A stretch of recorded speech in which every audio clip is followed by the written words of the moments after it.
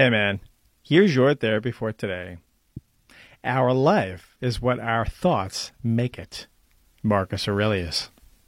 It's really in the power of your mindset. If you think happy thoughts, all that mumbo jumbo and positive psychology and all that, happy horse shit that people kind of toss away, we feel like that's just fodder in some respect, that it's not about having a positive mindset, that's sort of garbage and rubbish. But it is, achieving wealth and abundance and having that right vehicle and career and spouse and all that.